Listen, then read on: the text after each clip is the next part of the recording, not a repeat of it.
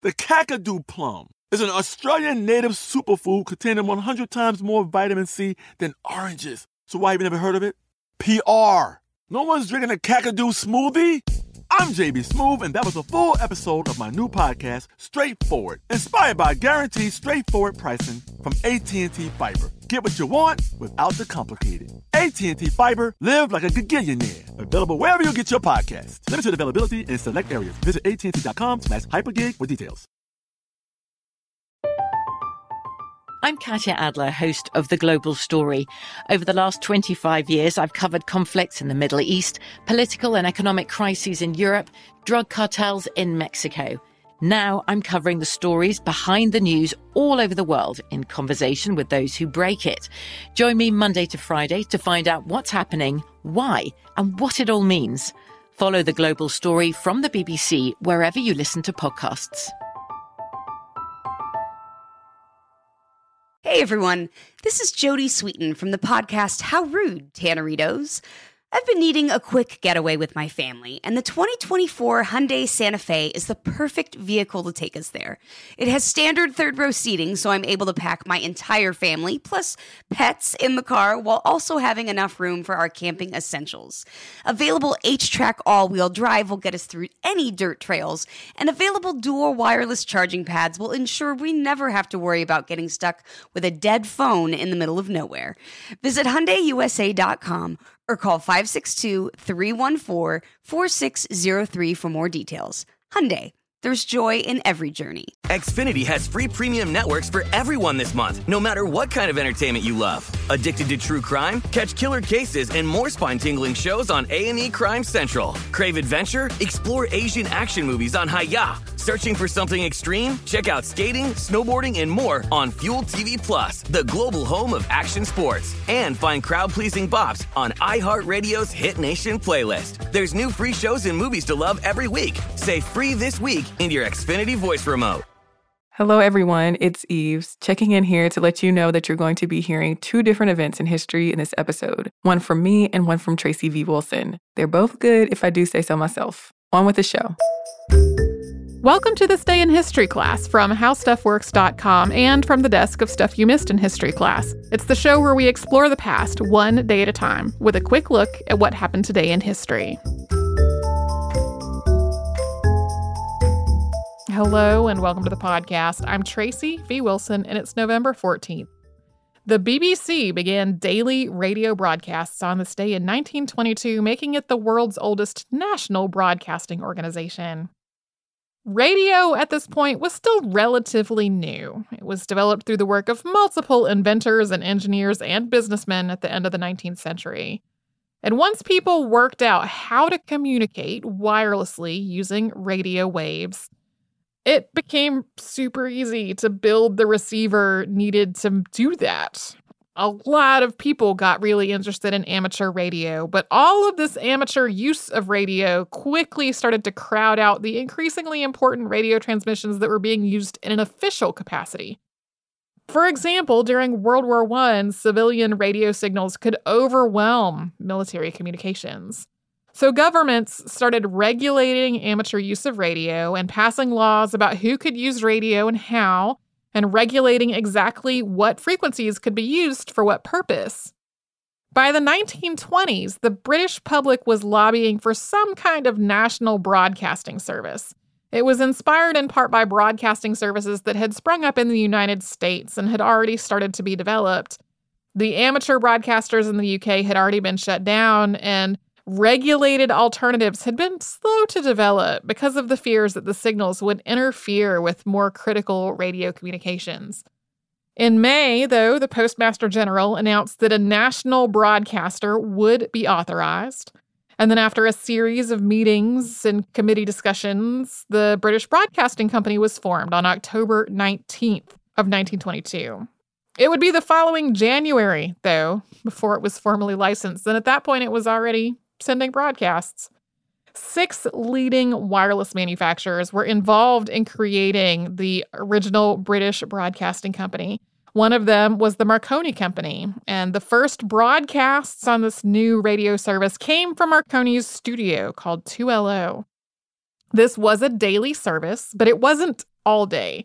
The first broadcast was a news report that was provided by news agencies, and then the weather. It was foggy in a lot of England that day, and London was seeing some smog. At first, a typical broadcast day was just a few hours of music, news, and weather, which eventually expanded to also include things like audio drama. And receiving the broadcast required a person to have a broadcast receiving license. More than 1 million of these licenses were issued before that very first day of broadcasting even happened. The British Broadcasting Company was, as its name suggests, a company, but it reorganized in 1927 to be more like the public corporation that it is today.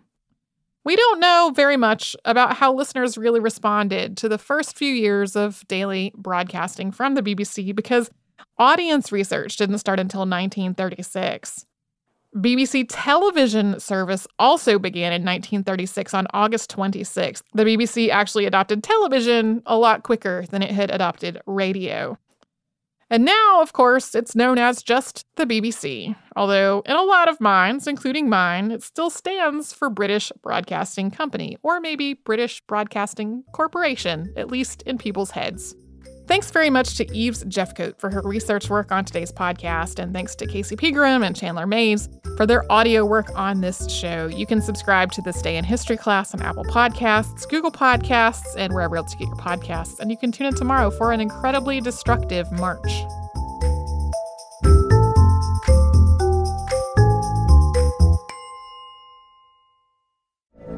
From BBC Radio 4, Britain's biggest paranormal podcast is going on a road trip.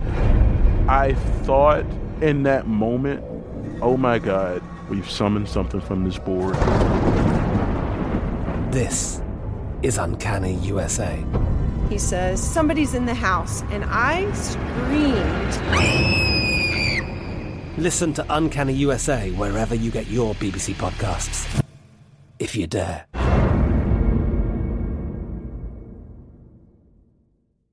Xfinity has free premium networks for everyone this month, no matter what kind of entertainment you love. Addicted to true crime? Catch killer cases and more spine-tingling shows on A&E Crime Central. Crave adventure? Explore Asian action movies on Hi-YAH. Searching for something extreme? Check out skating, snowboarding, and more on Fuel TV Plus, the global home of action sports. And find crowd-pleasing bops on iHeartRadio's Hit Nation playlist. There's new free shows and movies to love every week. Say free this week in your Xfinity voice remote.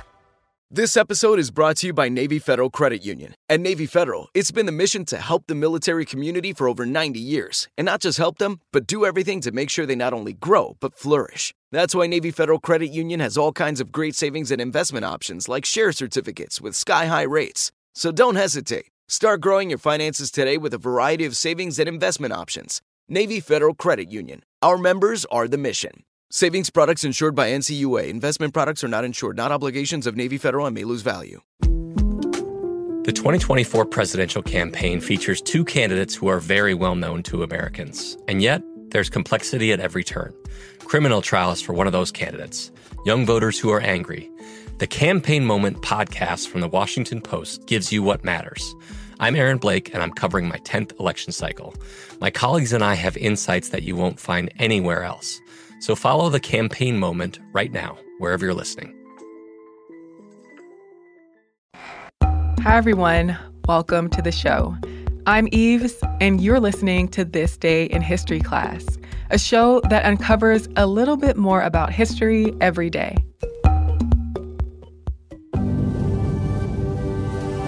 The day was November 14th, 1817. Seamstress and spy Policarpa Salavarieta was executed for high treason. Salavarieta was born somewhere in the Viceroyalty of New Granada, which included present-day Colombia, sometime in the early to mid-1790s. Because her birth certificate has never been found, exactly when she was born and what her legal given name was is unclear. Apollonia, Apollinaria, and La Pola are all names that have been used to refer to her, but Policarpa is the name she used later in life and that she's best remembered by today. When she was young, her family lived in Guaduas and Bogotá. Little is known about her early life, but it's likely that the family was well off, considering the appearance of her childhood home in Guaduas. In 1802, while the family was living in Bogota, a smallpox epidemic caused the death of her parents and 2 of her siblings. The tragedy caused the family to break apart as the oldest child, Catarina, went back to Guaduas with Policarpa and their brother. They lived with relatives there until Catarina got married and took Policarpa and their brother with her. Policarpa lived in the Viceroyalty of New Granada during a time known as La Patria Boba, which means the foolish fatherland. The period from 1810 to 1816 was marked by conflict over government and instability. Though many details of this time in her life remain unconfirmed, it's known that she was a seamstress and also may have been a teacher. When the family she worked for moved to Bogota, she went along with them. By the time she got to Bogota in 1817, Policarpa was taking part in revolutionary activities. Bogota was a stronghold in the Spanish reconquest of New Granada, and royalist agents and soldiers abounded in the city. Policarpa was daring, and she began spying for the revolutionary forces. She stayed with Andrea Ricaurte de Lozano, who provided her home as a base of intelligence gathering and resistance. She and other women in her circle would gather information in drawing rooms and taverns.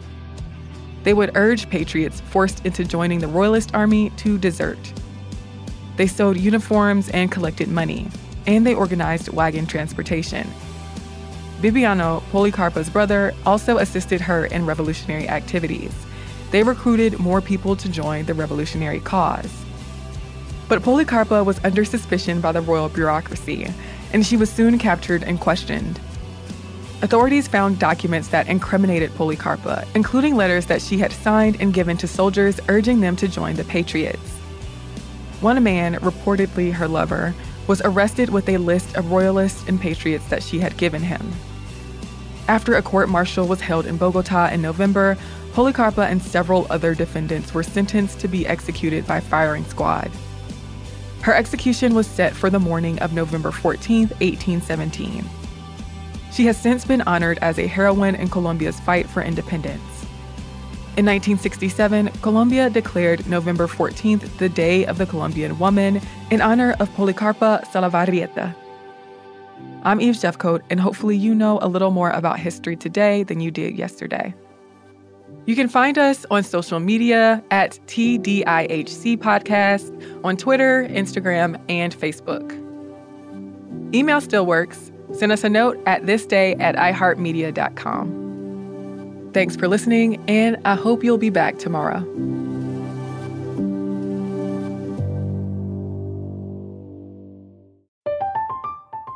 I'm Katya Adler, host of The Global Story. Over the last 25 years, I've covered conflicts in the Middle East, political and economic crises in Europe, drug cartels in Mexico. Now I'm covering the stories behind the news all over the world in conversation with those who break it. Join me Monday to Friday to find out what's happening, why, and what it all means. Follow The Global Story from the BBC wherever you listen to podcasts. Xfinity has free premium networks for everyone this month, no matter what kind of entertainment you love. Addicted to true crime? Catch killer cases and more spine-tingling shows on A&E Crime Central. Crave adventure? Explore Asian action movies on Hi-YAH. Searching for something extreme? Check out skating, snowboarding, and more on Fuel TV Plus, the global home of action sports. And find crowd-pleasing bops on iHeartRadio's Hit Nation playlist. There's new free shows and movies to love every week. Say free this week in your Xfinity voice remote. This is Malcolm Gladwell from Revisionist History. eBay Motors is here for the ride. With some elbow grease, fresh installs, and a whole lot of love, you transformed 100,000 miles and a body full of rust into a drive that's all your own. Brake kits, LED headlights, whatever you need, eBay Motors has it. And with eBay Guaranteed Fit, it's guaranteed to fit your ride the first time, every time, or your money back. Plus, at these prices, you're burning rubber, not cash. Keep your ride or die alive at ebaymotors.com. Eligible items only. Exclusions apply. You never want to find yourself out on the water fishing without the essentials. So it's best to always pack a Columbia PFG Solar Stream Elite hoodie to protect against the sun. I mean, it provides great protection, and it's really breathable so you don't get hot. That's a win-win. Columbia PFG has a lot of great gear, so before you head out on the water, head over to Columbia.com/PFG to shop their performance fishing gear.